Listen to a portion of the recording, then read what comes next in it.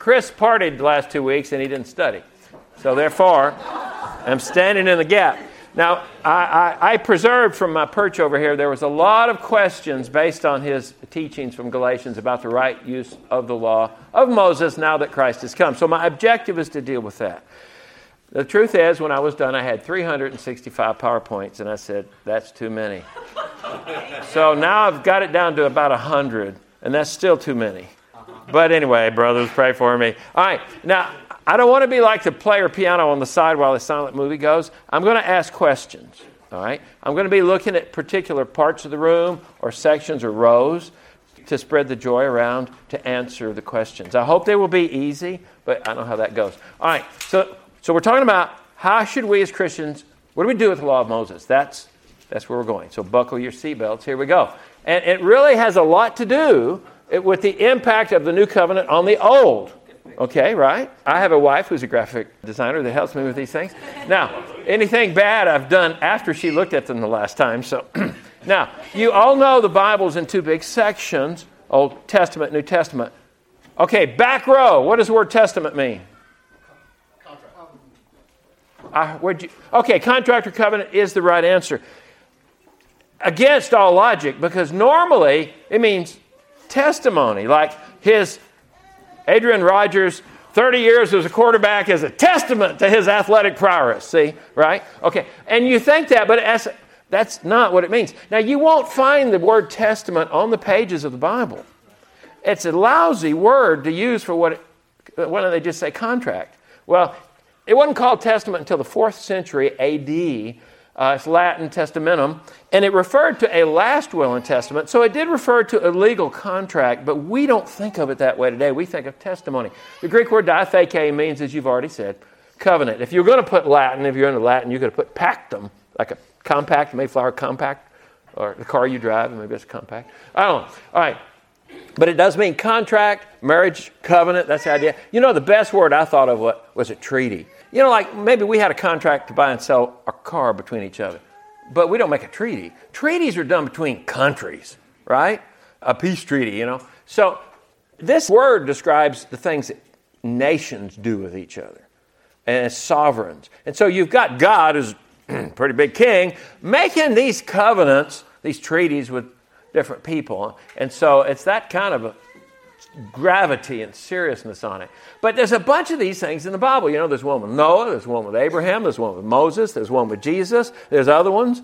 What's the Old Testament? Which one is the one? Which one are we talking about? Which one?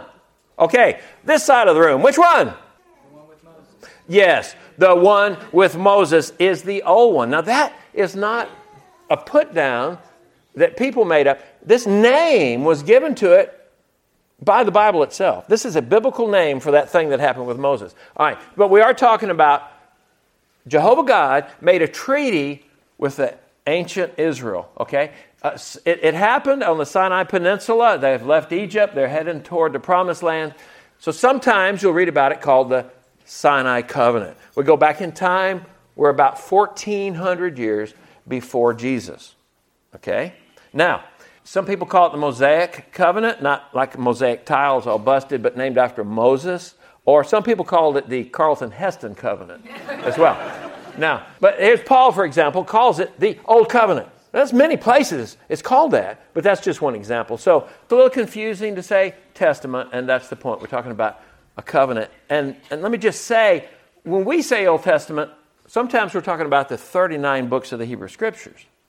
Okay? There's a big difference between the Hebrew Scriptures and that one testament God made with Moses at Mount Sinai. So when I say we're not under the Old Testament, I'm not throwing the Hebrew Scriptures in the trash can. We're talking about what impact did this thing with Jesus have on the thing with Moses. Okay, that's what we're looking at. So I hope I'm not saying anything new. That's why I'm going fast here. It was a very conditional covenant. By the way, that's the last thing you want with God is a conditional covenant. It was based on performance and obedience. And guess what? The law of Moses. Okay, this was not a good deal.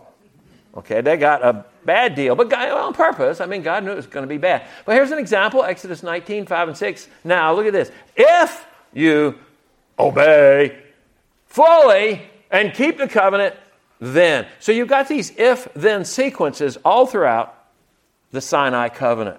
It is conditional. And how many conditions were there? How many rules were there? 630. Okay, over 600. That's right, 600. Now, we are infatuated with 10 of those. All right? And that's where the real controversy comes in. You know, like it says, you can't mix two different kinds of fabric together. So unless you're wearing 100% something, you're in sin according to the law. Well, we don't go by that. But yeah, we get hung up on these 10. All right? So this is the big problem.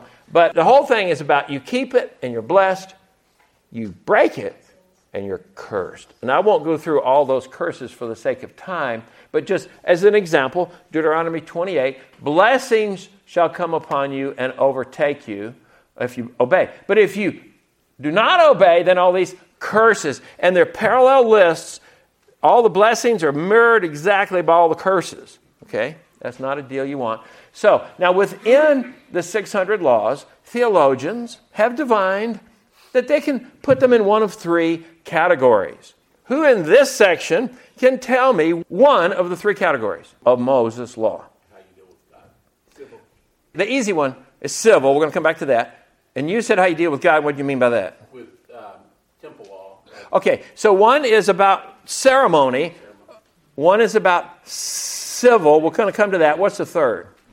Moral. All right. Or ethical. So give me an example. You could base it on this picture. Give me one ethical command of Moses. Thou shalt not tickle. You're right. Okay. You said not kill your brother. Yeah, you can kill him, just don't use a rock. The guy with the new shirt on the front row said another kind of law is civil law. Now that's a penal code. That's penal code. Penalty. All right? Penal institutes are for people who break the law. All right, give me an example of a penal law. If your ox gores someone, Then what happens? then you have to restore. There's some kind of restitution. Your ox. Yeah, okay. So it's the penalty. Like back then, they didn't have jails. So if you're a thief, what's the penalty? That's Islam, brother. No, you got to pay back like 7 times what you stole. And what if you consistently failed to pay back what you stole? Well, then that's what's called slavery. And what if you kept running away? They'd just kill you. That's it. No prison system. Oh, those are penalties. All right. Now, third type, y'all rightly said, was ceremonial. So, Eric, give me an example of a ceremonial law. The way they would sacrifice the bull. The way, well, first you got to sacrifice, and it can be a bull and not a pig. And the way you do it, and you got to wear funny clothes. By the way, if you ever go to a church and all the leaders are called priests and they wear funny clothes, you should just leave that church. There's a problem there. Okay? Now, we said there's 3 types of law, and that's true. There are. You can see it with your own eyes. But the first time in history that anybody wrote about that was Thomas Aquinas in the 13th century. That's just before they started calling the covenant a testament. All right? And then John Calvin in the 16th century made a big deal out of it. And even though it's true, it can be misleading. It can lead to what I think are false applications. Because when you read the law of Moses, this is what it looks like, which is not much. It's all these 3 are woven together. They're not separated out from each other. They're united as one. So it's not so easy to decide, well, what's ethical and what's ceremonial. And one big controversy over that would be the Sabbath observance. Is that a civil law? Is that a ceremonial law? It's not a penalty, but anyway, so that's not so easy to do. Moses doesn't break them out for you like that. They're all mixed up. And I would say they're like the United States, according to the Pledge of Allegiance. They're indivisible. As a Southerner, I don't like that, but they say it's indivisible. Now, and James says this in the New Testament. Okay, so Robert Thomason, now you look a lot like Carlton Heston. That's good. Wow. Would you stand up, pretend you're Carlton, and stand up and say this with authority for me? Read that verse. Whoever keeps the whole law yet stumbles at just one point is guilty of breaking all of it. Do you see this? It's all or nothing. In math, we call that, what was that math or something? Binary, right? It's either on or it's off. It's all. You break one of them, any of them, the least of them, you're as guilty as if you've broken all of them. Now that's some bad juju right there. It really is. Now, going back in time, now we're going back to 1500 BC. I want you to talk to me about what's the purpose of that covenant when it was given. In other words, every covenant had some purpose. Like if we had a contract and I'm going to sell you my house, the purpose of the contract is you give me your money, I give you my house, it's in a contract. So what's the payoff here? What did God tell the Jews they'd get if they kept the covenant? Okay, let's start over in the quiet section here. Quiet section, what do they get? What's land? Oh, that's a big one. Okay, and somebody in the outer darkness, give me another thing they got if they obeyed. Prosperity. That's why people like Reverend Ike, and I can't think of the rest of them, these prosperity preachers, they always go to the law of Moses and they look at the prosperity things. Boy, that's excellent. So we got property, prosperity. This section. What's another thing they got? Protection. From who? The IRS, that's right. So, name for me some of their enemies that were surrounding them. Give me some countries that were the bad guys to them. Assyria. The Philistines. Taiwan. The Amalekites, the Canaanites, Egypt. Everybody, really. Okay. Investment bankers. The investment bankers, yes, good. Except the risk department. They were, okay.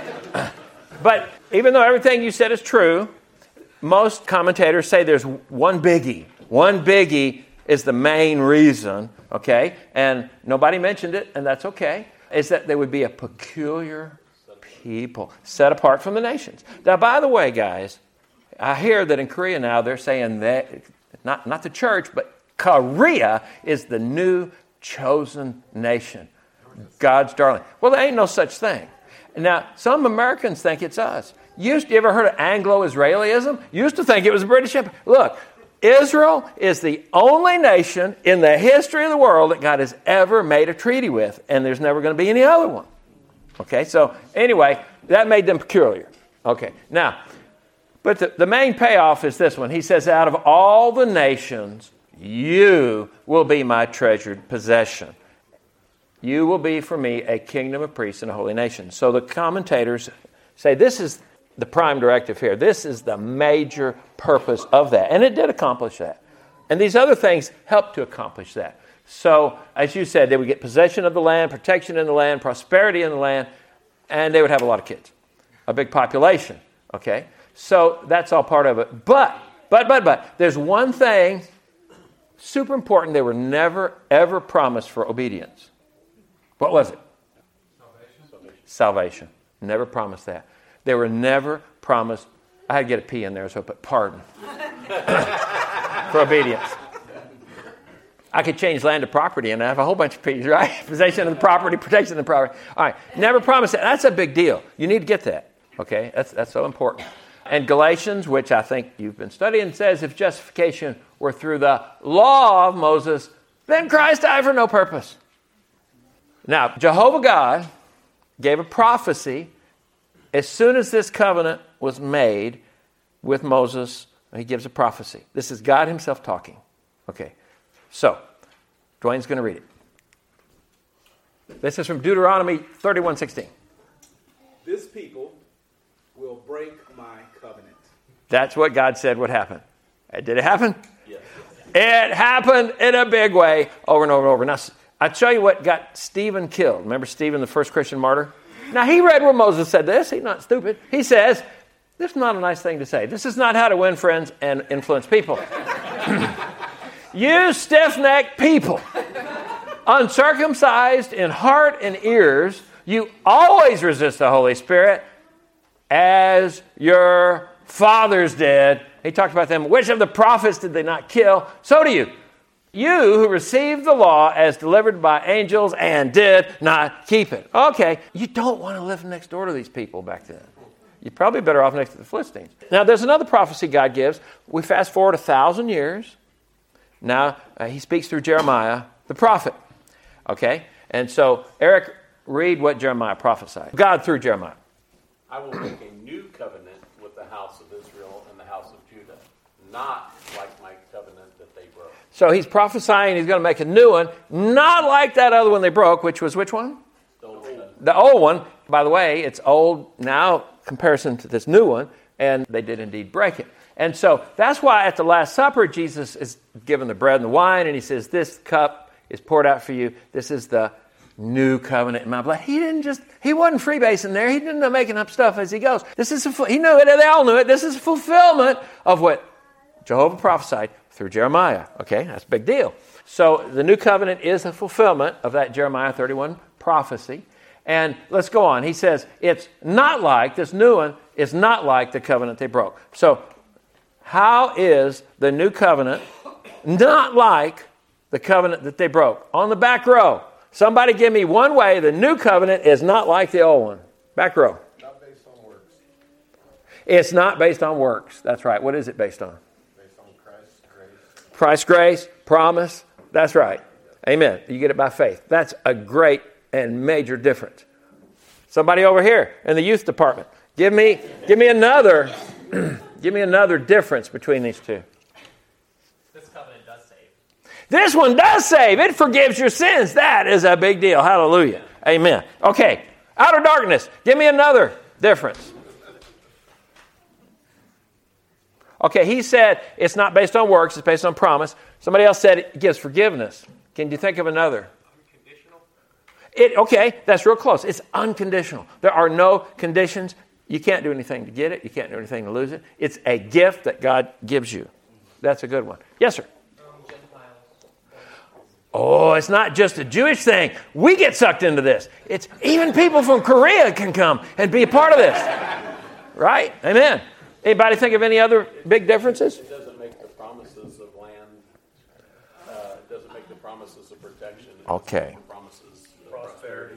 Okay, so instead of physical land, physical prosperity, physical protection, it spiritualizes all that. What is the promised land a type of that's spiritual? Heaven. And what is the nation of Israel a type of that's spiritual? The church. That's right. Y'all see that? And the ultimate blessing is not prosperity, it's what? Permanent fellowship with God. Permanent fellowship with God. That's right. Eternal life. Eternal life. That's the greatest blessing. Only one sacrifice, one single sacrifice. Oh, and instead of a bunch of sacrifices, it's just one. And that was Jesus. Amen, brother. That's good. So, yes, y'all got it. You're passing so far. And Jeremiah is going to tell you too, or Jehovah through Jeremiah. But John says the law was given through Moses. You got that? Grace and truth came through Jesus Christ. Which would you rather have? You pick. Jesus Christ. Now, so Jeremiah says, now here's one big difference. I will put my law within them. I will write it on their hearts. Where was the law of Moses written? Stone tablets. New covenant's written on your hearts. Here's another one. They shall all know me. Now how's that different than the old covenant? Only Israel. Close. Only the priests, only the Levites. That's a good guess. A remnant. Okay. In ancient Israel, only a remnant truly believed. Like you can be an American without being a capitalist, right? You could be in ancient Israel and under the covenant and not know Jehovah. It was a national covenant. But the new covenant is not national, it's individual. You can't be in the new covenant unless you know Jesus. You see? So that's a big difference. That's a big difference. And that's the difference between Christendom and Christianity in that sense. Okay? Now, and then here's the other one y'all mentioned. I will forgive their iniquity. Moses couldn't offer that. He couldn't. This is a big deal. And so that's why Jesus says, this is my blood of the covenant, which is poured out for many for the forgiveness of sins. That is the payoff of the new covenant that Moses didn't offer. So we looked at the physical purposes. It mostly had to do with land. There it was. But now let's look at the spiritual purpose of a law. Now, again, we've dealt with that in Galatians. I'm going to just take a big chance here. Who can tell me from Galatians what the spiritual purpose of a law was? Schoolmaster. It's a schoolmaster to take who, where. So far, so good. Help him out. Who is this schoolmaster for? According to Galatians, Jews. And where are they going? to Christ. That's what it's for. So, now look at this. Paul talks about the law, calls it a ministry of death. Ooh. Why is it a ministry of death? Why? Why is that true? Because if you still live under the law, you have to keep the law, and you can't be saved. Because you can't keep it. Right.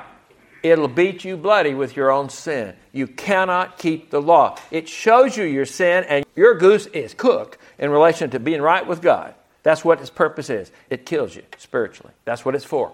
Now, so look at Romans 3:19. Okay, James, can you see it back there? You got your glasses on? Are you, James? I don't wear glasses. That's why you don't have them on. Okay, read that for me. Now we know whatever the law says, it speaks to those who are under the law. Okay, whatever the law says, who's it speaking to? Who's that? Hint, hint, hint. Jewish people. In the Bible, the only people under the law are unbelieving Jews. If you're not Jewish, your ancestors at this point in time have no relationship to the law of Moses. Okay? You might have grown up Catholic, and maybe you did. The ancestors didn't. Now, what's the purpose of the law? Through the law comes the knowledge of sin. Now, I've abandoned Galatians since Chris is wearing you out. I thought I'd go over to Romans. Okay, through the law, what? Comes the knowledge of sin. That's the purpose of it. So we've said it here. The spiritual purpose of the law of Moses was to show, especially elect Jews, their sin. Now, here's an example of that drawn from Romans 7. I think this is Paul's, my opinion, this is his testimony of the right function of the law in his life. Okay, Parker, read that for me. You know who you are, brother. Spider-Man, read that. If it had not been for the law, I would not have known sin. I would not have known what it is to covet if the law had not said, "You shall not covet." But sin, seizing an opportunity through the commandment, produced sin in me. You see, that is the correct use of the law of Moses in the life of an elect Jew. That's what it was supposed to do. Y'all see that with your own eyes. Okay, so now a moment y'all been waiting for. What is the impact of the new covenant on the old? Okay, now, see who hadn't read. Randy, read that for me. This is the author of Hebrews. He's quoting Jeremiah 31 and applying it. Okay, Randy? Speaking of a new covenant, he makes the first one obsolete. What's that word? Obsolete. Okay, y'all tell me. What does obsolete mean? It's done, it's over, it's no good. Okay, and so I looked it up. That's what it said. No longer in use, outmoded, of a kind no longer current. So I want to show you something obsolete. There it is. Okay, now do you see any bumpers on that car? That is a car, right? Are there bumpers? No. Are there turn signals? No. There's one stoplight. You can see it sticking up. It's got plate glass windows in it. How would you like to get in a wreck in that? There's no crumple zones. There's no seat belts. It's got mechanical brakes. And just the other day, I was reading where this guy had restored one of these, and he was going down the road in it, and I guess he fell asleep. And you see those tall, skinny wheels? He went off the shoulder. Well, it flipped it over and killed him. Wow. These are obsolete, guys. They're obsolete. Think, law of Moses. That's the law of Moses. Remember that old commercial for the fake butter? That's not a nice thing to say about Mother Nature. Well, it's not a nice thing to say about the law. I didn't say it. The guy who wrote Hebrews wrote it. All right? Now, look what he says. He goes on to say, it's growing old. Now, look, that's the same guy 100 years later. Same guy. Now, I don't know how much longer he lived after that picture, but it couldn't have been much. Okay? Law of Moses. Okay? Now look at this one. So that's why this word old comes in again. It's growing old. It's the old covenant, right? Old covenant. That's what you should think of. Ready to vanish away. That guy vanished. Now, when did it vanish? Now, he's writing this. The guy wrote this. It had not quite vanished. When did it vanish? AD 70. What happened? Your favorite army invaded. The Romans invaded, and they destroyed Jerusalem, and accidentally burned down the temple, and then they expelled the Jews from the land. Basically didn't come back until after World War II. 2,000 years they've been gone. Okay, that's when it vanished away, and the temple's still not there yet. I don't think it's going to come back. All right, so the new covenant made the Sinai covenant vanish. It's gone. Okay, so we got the new covenant versus the old covenant, the broken covenant.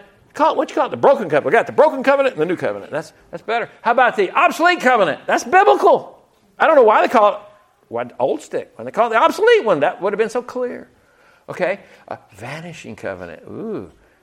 Nothing up my sleeve. Presto. All right, now help me with this. Old Testament, you had the Levitical priesthood. What have we got in the New Testament? What's it called? What priesthood do we have? What order is Jesus in? Melchizedek. Okay. Old Testament, we got the high priest Aaron, who's the high Christ, or we'll say Jesus. Old Testament, we got repeated sacrifice. What have we got in the New Testament, Dwayne? Once for all. Ooh, yeah, wake up now. All right. Old Testament made nothing perfect. How about New Testament? Makes perfect. Now, the reason I ask you this is because an inspired question. I wouldn't have written this question. I kept making it shorter and shorter because it was so hard. But here's the question. If perfection had been attainable through the Levitical priesthood, what further need would there have been for another priest, that's talking about Jesus, to arise after the order of Melchizedek? Question mark. Answer the question. No need. There would have not been a need. Jesus was not in the Levitical priesthood. He was not qualified to be a priest. He had to have a new priesthood. Now, that's a fact. I don't think that's controversial, but here's the application. Now, this is from the same guy. Where there is a change in the priesthood, there is necessarily what? Change in the law. As they say, change happens. Change in the law. Now, right now, we're trying to get the law of the state of Georgia changed to abolish abortion. We want to see a change in the law so it is no more. Okay? So, changes in legislation. There's been a change in the law, folks. And that's talking about the law of Moses. Now, then he calls it, in Hebrews 7:18, a former commandment. England is the former ruler of the state of Georgia. Are you under English law? No, you're not. Obama is the former president. Is he still the president? No. Yes. Shadow president. Okay, not officially anyway. Now, then Hebrews 7:18 says it's been set aside. What does it mean, set something aside? You're not using it anymore. You set it aside. So the definition from the Greek was to do away with or to cancel, even stronger. Okay? So it's been set aside. Then he said it's weak. Weak. Yes. Why is it weak? In what way is it weak? It can't save you. Run and do the law commands, but gives me neither feet nor hands. It can't help. It points to righteousness, but it can't give it to you. In that sense, it is weak. Then he says, I jumped ahead, he says, the law makes nothing perfect. Okay? So you see the spooky guy, something's wrong. Something wrong with the law. Well, really, what's wrong is us. What's wrong? Something wrong with us. Okay, now, and then he says, it's weak. Oh, he said that. It's useless. There we go. That sign is useless. What's it useless for? In what sense is it useless? Because we have a new covenant. Well, he said the same thing again. It made nothing, it made nothing perfect, and now we got a new covenant. It's just useless. Now he's talking about the holy law of Moses from Mount Sinai, and even the Ten Commandments. Look at these things he's saying about it. You believe that? Yeah, I'm making it up. These are Bible words. All right. Okay, so Romans, but look at this. Now Paul said, the law is holy, and the commandment is holy and righteous and good. I don't dislike Moses. I don't dislike those laws, but then they can't do anything for you except condemn you. That's their use. Okay, so the problem's us, really. And he says that, you'll know this, Hebrews 10:4, that it is impossible for the blood of bulls and goats to take away sins. Okay, that's easy. So it made nothing perfect. That's the point. There we go. Look at all these words that are stacking up here, just pulled out of Hebrews about the law of Moses. And look at this. The law has but a shadow of the good things to come instead of the true form of these realities. So when you read all that stuff about Moses and Israel, Shadowlands. Okay, now look at this fella. What does he want? The shadow or the girl? What would you rather have? He wants the girl. You think he's going to settle for a shadow? That's the difference. That's Moses right there. That's Moses versus Jesus. That's Old Covenant versus New Covenant. You mess around with the Old Covenant, It's a shadow. There's nothing there. Now, it was great for its day. So was the Model T. All right. Shadow. There we go. Now, on the other hand, what does he say? A better hope is introduced. What is the better hope? Jesus and that other covenant, the new one. So instead of the new covenant, we could call it the better covenant. How would that be offensive to your Jewish friends? All right. And what do we do with that one? That's how we draw near to God. That's the one that does that for you. And look at that. Christ does away with the first in order to establish the second. He does away with it. I mean, can it get any more clear than this? Look at that. Does away with it. It's gone. All right. Gone.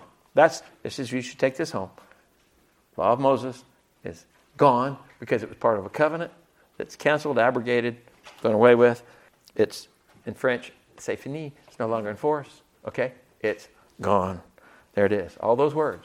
I didn't make any of them up. It's in the Bible. It's gone. And now, the application. You're not under the law of Moses. And Galatians' application is don't go running under the law of Moses.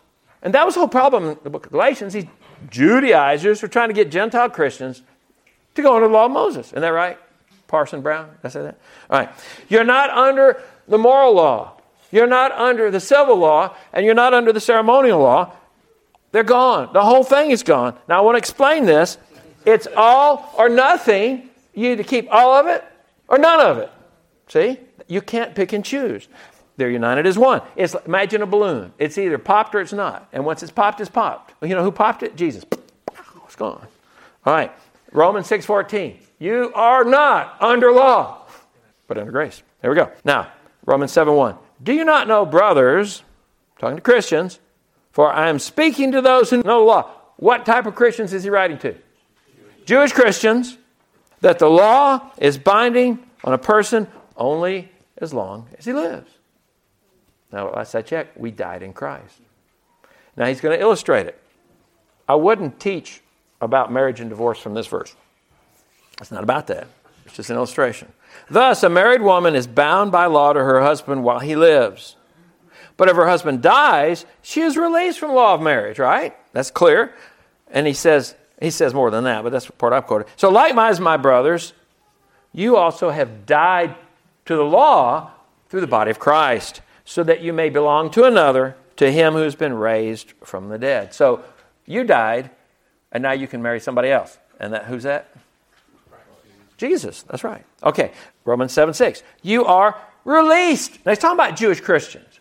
Remember, we never were under it. You are released from the law, having died to that which held us captive, so that we serve not in the old written code, Moses, but in the new life of the Spirit. That seems pretty clear. So, question is, does God's grace do away with God's law? Okay, brave person, answer that. No. That's why I'm talking out of both sides of my mouth. It looks like it would, but no, it doesn't. No, so we got to do some more explaining here. We're going to look at the right use of the law of Moses now that Christ has come. Now, there's a bad thing called antinomianism. Somebody named Peter could answer what antinomianism is. Anti, against, nomian, from nomos meaning law, so against the law or not following the law. So you got some people who claim to be Christians and they're libertines, to use a word from The Sound of Music. They say they can live any way they want to, and they're still going to go to heaven. Well, and so they're lawless. It's like Outback Steakhouse, all rules. No rules, just right. All right, but that's not right, and so we're not antinomian. In the New Testament, it says everyone who makes a practice of sinning also practices what? Lawlessness. Sin is lawlessness. Now, that's kind of weird here. I just said we're not under the law of Moses, but we are still under God's law, and we don't want to be lawless. We're under this. And it calls it that in the New Testament, the law of Christ. Now, there's a lot of laws in Georgia that are very similar to laws in England. There's a lot of overlap. But we're not under a British law. There's a lot of things in the law of Moses that are very similar to the law of Christ. But we're not under the law of Moses. So that's why we're not antinomian. Now, this passage in 1 Corinthians 9, to me, perfectly explains our relationship with all this. Paul says, to those under the law, I became as one under the law. Who does he mean by those under the law? Unbelieving Jews. Now, he's talking about for purposes of evangelism, he pretended to be under the law. And that's why he says, well, he's going to say it in a minute, but the Greek there for under law is huponamon. Hupo, like a hypodermic needle, goes under your skin. And namon, has already been said, means law. So unbelieving Jews are under law. All right. But look what he says. Though not myself under the law. Paul was not under the law of Moses, and neither are you. Right? I want you to see that. No Christian is under the law of Moses. Now, then he says, to those outside the law, I became as one outside the law. Who's he talking about? What group of people? Unbelieving Gentiles. Our ancestors. Okay, now the Greek here is anamos. Same word, namos, law. Means not. No law. No law. Lawless, really. Okay, so unbelieving Gentiles are really outside the law of Moses. Now, where does that leave us? In the next verse. All right. Now he says, not being outside the law of God, talking about himself, but under the law of Christ. All right. Now, that is in namos Christou. Now there's the word in. En means in. Namos, in law, Christ. In law to Christ. So we're not like Jews under the law of Moses. We're not like pagans without any law. We are in law to Christ. And the Bible elsewhere calls it the law of Christ. Make sense? Okay, so there's unbelieving Jews, huponamon, unbelieving Gentiles, anamos, Christians, in namos Christou, in law to Christ. So that's straight out of Paul. And I don't think Chris has got to it yet, but Paul says, bear one another's burdens, and so fulfill the law of Christ. Namon tu Christou, the law of Christ. All right, so what we would have to say is, ethical portions of the law of Moses have been renewed in the law of Christ. Okay, that's about as far as I can go with Moses. You see that? So your starting point for ethics should be Jesus, not Moses. I like Moses. You read Moses. But remember, you got to read it through the New Covenant lens. All right, so Galatians. Read that, Chris, since you're the Galatians expert. For the whole law is fulfilled in one word, you shall love your neighbor as yourself. Okay, you see. So what was moral then is moral now.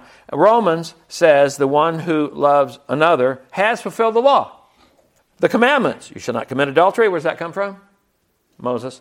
You shall not murder. Where does that come from? Moses. You shall not steal. Where does that come from? Moses. You shall not covet. Where does that come from? Moses. And any other commandment is summed up in this word. What do you suppose the word is? You shall love your neighbor as yourself. That's the correct use of the law of Moses. So a lot of this stuff has been renewed in the new covenant. Love does no wrong to a neighbor. Therefore, love is the fulfilling of the law. Who knows what city that is in where it says love? Philadelphia. Did you recognize it? Yeah. Okay. Now, we're looking at the right use of the law of Moses now that Christ has come. Right use number one. Well, maybe I ought to ask you. It doesn't have to be number one. Give me a right use of the law of Moses today, y'all. Give me one. Would you like to inspire penal codes? Okay, maybe we could look at Moses. Okay, so all of a sudden we're in charge of the state of Georgia, and we have kingly powers, and we could look. We're going to do it right. Okay, so maybe we could look at the law of Moses and look at their penal code as our standard for crime and punishment. That would be wisdom. We're not have to do that, but yeah, I mean, it might be a blessing. By the way, they had no jail system. That would mean we would get away with the prison system and go to another system. Unfortunately, that's called slavery, and that doesn't sell too well right now. But, okay, so give me another right use of the law of Moses. Maybe to show correction for non-believers or conviction. Okay, maybe we could still use it in the conviction of non-believers. Would that be a right use of the law? Well, if it's good for the goose, it's good for the gander. If it worked for Jews, maybe work on Gentiles. Okay, I'm not going to be opposed to that. Sure. What else? In that same vein, you can just show that we can't keep that law. There's no way we could ever keep it. Okay, you could. And we have a need for it. So we can learn from the law the same thing the Jews did, that you can't be right with God based on law. So there are theological lessons we can draw from the law. Did I have a hand over here or stretch? Okay. Yes, sir. Hunter? Historical what? Use of the law. I'll take any use. What would that be then? Historical prevalence of ancient Israel. We can learn that. Yes. Is that got an application for my life today? I can think of one. related to the church. If maybe the church is to do what ancient Israel is supposed to do. We'll come back to that. Hang on to that thought. Now, Having no other God before. we can draw good theology from that. You shall have no other gods before me. That's still true, isn't it? All right, so let me just blow through some of these. I think we'd all agree the spiritual purpose of the law of Moses is to show elect Jews their sin. It's still doing that today. By the way, just as no extra charge, I should probably not even say it, but I was out to lunch with this pastor of Decatur Baptist Church. He's a cool guy, loves the Lord. He and these other pastors made up a blessing basket for the rabbis around here. And at Hanukkah, they put fruit and gift cards to Starbucks and all kind of stuff in there. And they just went to the synagogues around and went in and gave it to just trying to make a relationship, gave it to the rabbis and just tried to, build a relationship. We're going to take them out to lunch later, no gospel stuff. But they went to one place and the receptionist says, oh, well, he's busy, he can't see you. And well, just give it to him. Well, do you have a business card? Well, I'm out of them. All he had in his pocket was a gospel tract with his name and church name on it. He says, oh, that's us, and I gave him that. So he left. Well, about a half hour later, this rabbi calls up, and he was hot. How dare you come into my house and try to convert my people and convert me and all this stuff? And he said, I thought, well, that's what unelect Jews, that's how they respond. He says, well, no, I wasn't going to do that. She asked me for a business card, and I didn't have one, and I just gave her that. Well, then he was okay. He calmed down.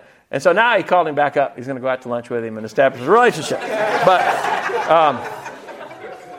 But for elect Jews, and I don't know that guy was, but for an elect Jews, it's going to show them their sin and lead them to Jesus. That's the purpose of it. And that's what it did in Paul's life. Okay, now what about Gentiles? Y'all have already said it. Well, we're collateral damage. But you see, if you can use the law to show a guy his sin, I don't see why not. But remember, the Jews were a prepared people. As a nation, they saw the plagues on Egypt. They saw the Red Sea part. They see the thundering at Mount Sinai. They knew it was true.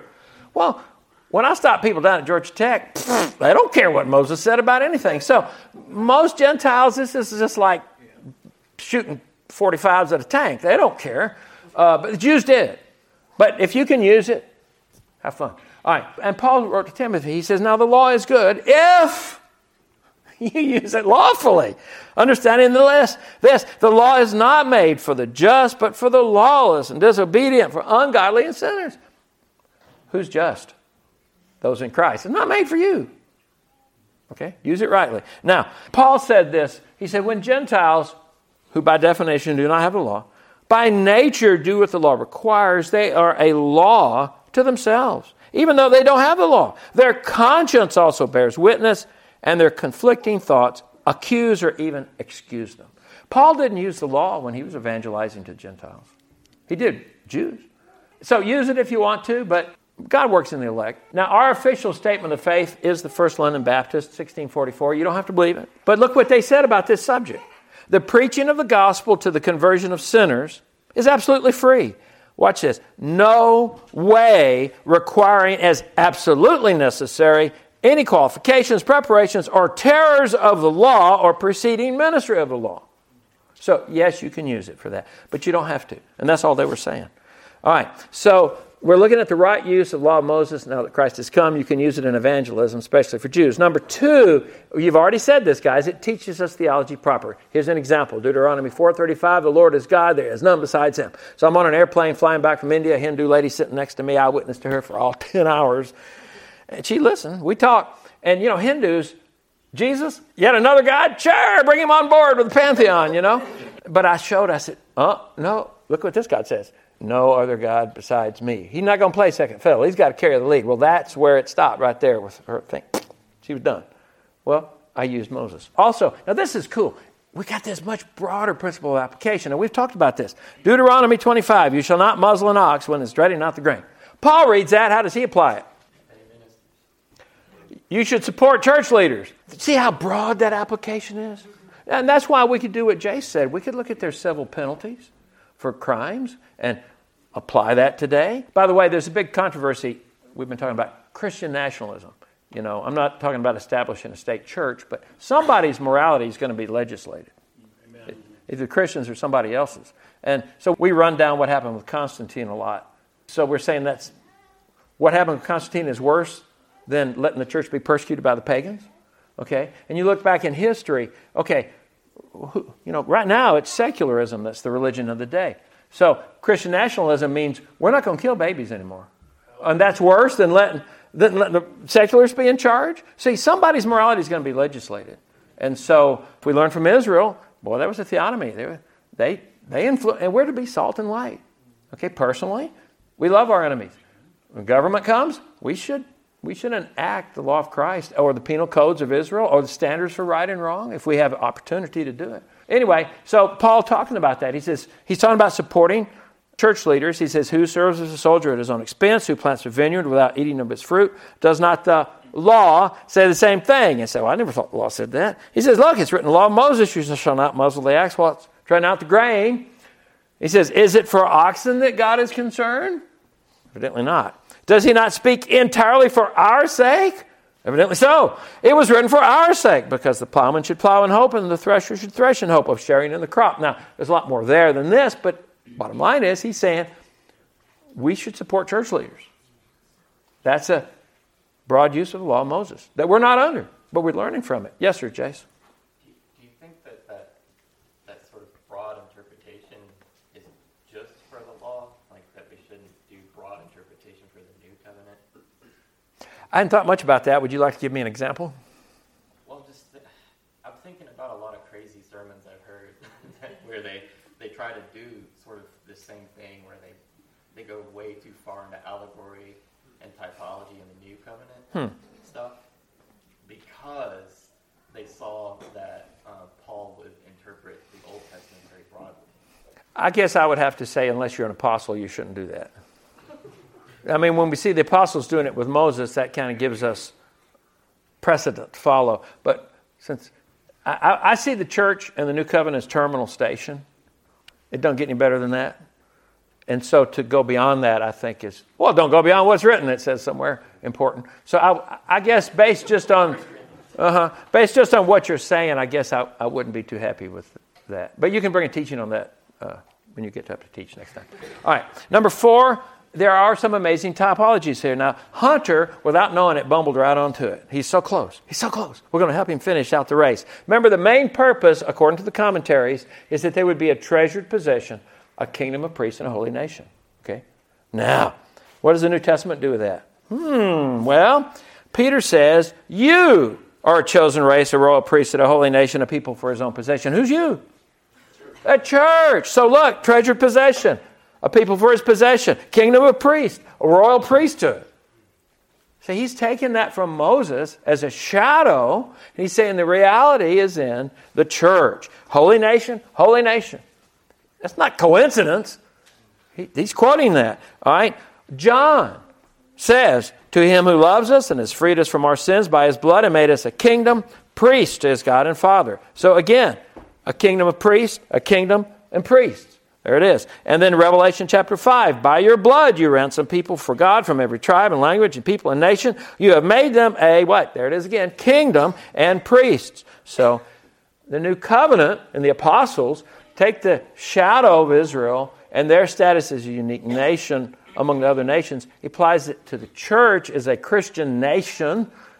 We cross international boundaries, but, we have in Christ common. And so these types, Adam, he's not in the law, but he is in the old Hebrew Scriptures. He's a type of Jesus.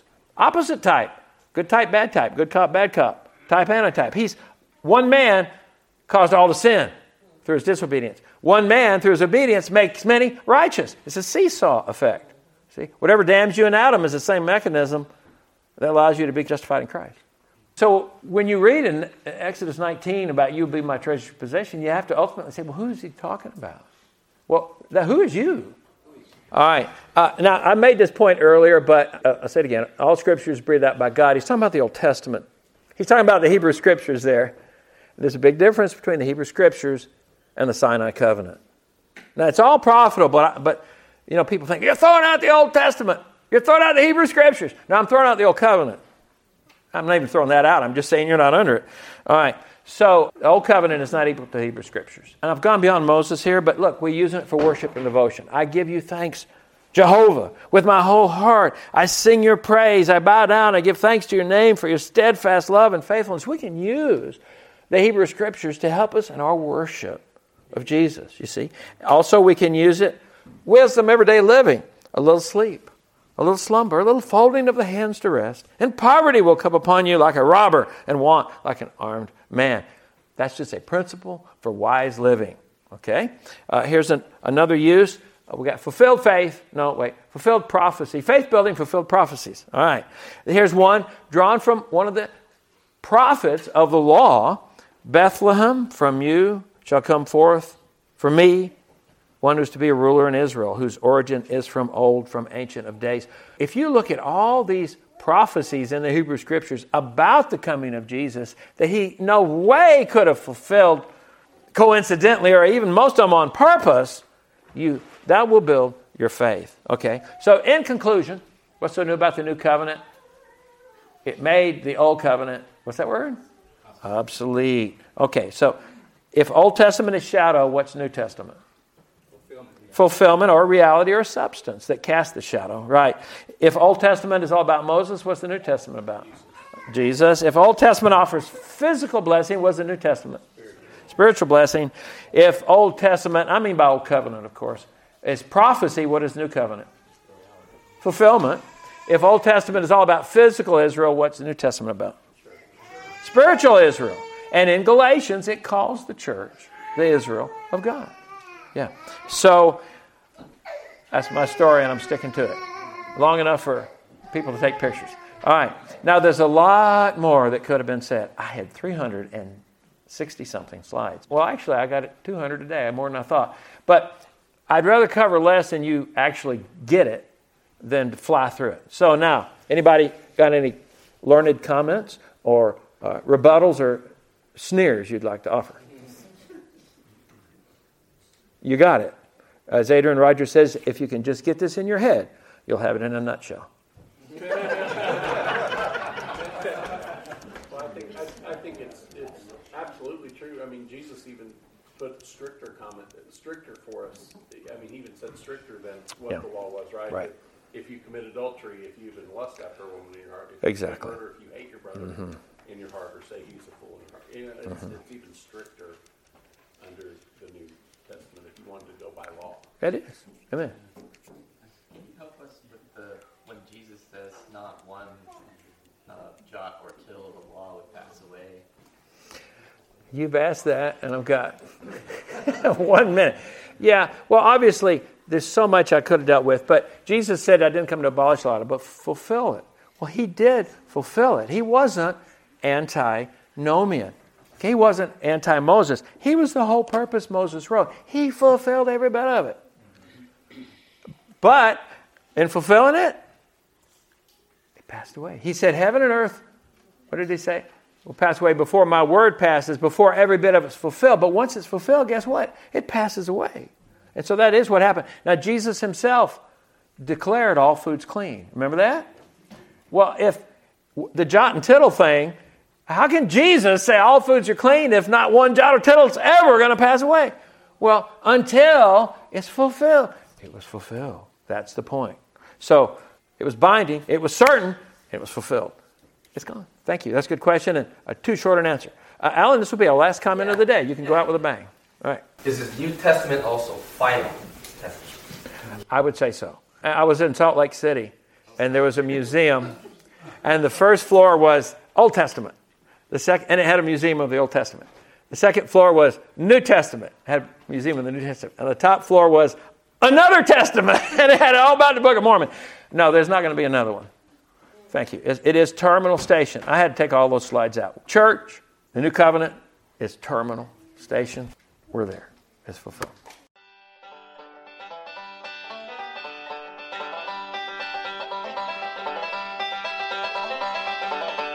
This message was produced by the New Testament Reformation Fellowship, reforming today's church with New Testament church practices. Permission is hereby granted for you to reproduce this message. You can find us on the web at www.ntrf.org. May God bless you as you seek to follow Him in complete obedience to His Word. May your faith in the Lord Jesus be strengthened, and your daily walk with Him deepened.